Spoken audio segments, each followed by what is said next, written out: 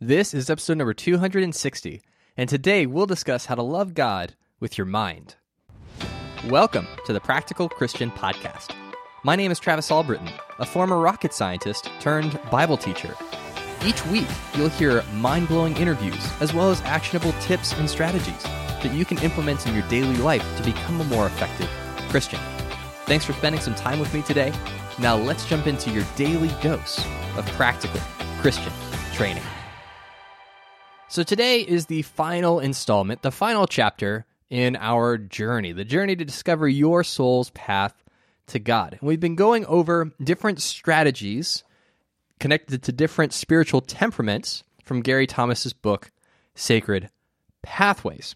And today we're going to wrap it up by discussing how to connect with God through your mind, somebody that Gary calls the intellectual, but you might think of them as Bible nerds. You know, the intellectual, the person who connects to God through their mind, they love digging into apologetics. They love doing intense Bible studies on just a handful of verses to try and go as deep as possible and pouring themselves into books and commentaries. Truly, Christians after my own heart. And the more that they learn about God, the more connected they feel to God. The intellectual activity is the launching point for a deeper connection. Now, I remember an instance where I had a significant spiritual breakthrough, and this happened over the course of the last year. One of my close friends, Paul, introduced me to the Bema Discipleship Podcast, something he had stumbled on and was getting a lot out of. Now, to be honest, it took me a while to jump onto it, which looking back seems foolish because it's been so transformative for me and, you know, a lot of other people that have plugged into it. I do spend a lot of time listening to podcasts, but that's neither here nor there. But hearing the Bible taught from an Eastern Jewish perspective opened my eyes to an entirely new way of experiencing God. But it started with my mind. It started with a deeper understanding and my own personal study as I continued to dig into what I was learning. But there are definitely some pitfalls that intellectuals need to watch out for. The first one being, we tend to love controversy. We tend to love getting into these intellectual sparring matches, these arguments, especially with other intellectuals. This idea that I must battle with your ideas and my ideas and try and convince you that my idea is better than your idea, or at least try and get down to a deeper understanding of what we're talking about, right? It's a very easy place to go because you're kind of nerding out on the Bible.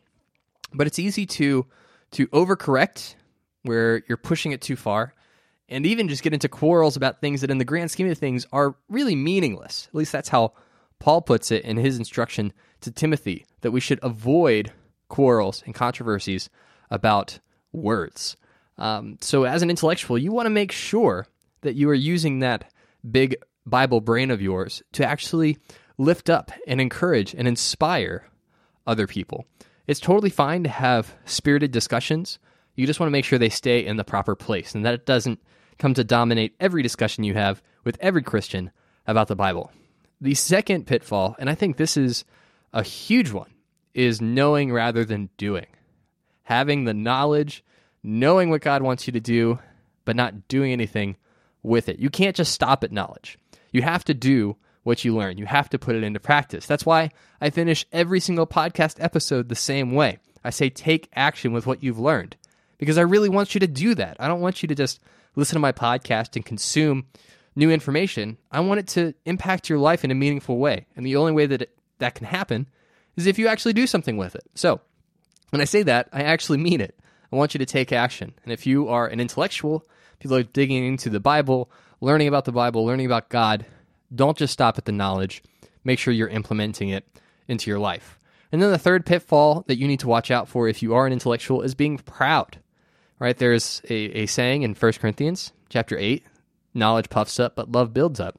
And I found this to be so true in my life, that you can be so smart, have so much knowledge, so much understanding, but unless you are compassionate, unless you are focused on others, then it just feeds your ego, right? And so you never want to lose your identity in your own self-perception, being proud, being arrogant, being overly confident.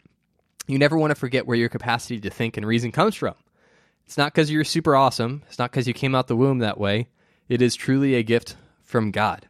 And so you want to understand and recognize that as you continue to learn, as you continue to grow and dive deeper, there's going to be a tendency to be proud. There's going to be a tendency to be arrogant because of your knowledge. And so you just want to stay away from that as much as possible.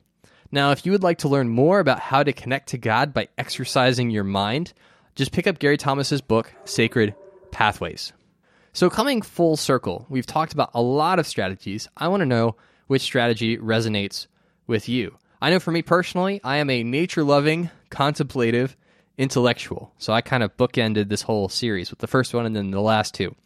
But don't just stop with a new understanding of how you are wired to connect with God. Make it a part of your normal routine. And then let me know what you're going to do moving forward by posting it in the Facebook group. I would love to hear what your plan is and how this particular series has impacted you on a personal level. That is it for today. If you like what you heard, make sure to leave a review in Apple Podcasts and join the podcast Facebook group to connect with me and the rest of the podcast squad. Special thanks to all of my patrons who help keep this podcast advertisement free. And if this podcast has made an impact in your life, please pass it along to a friend.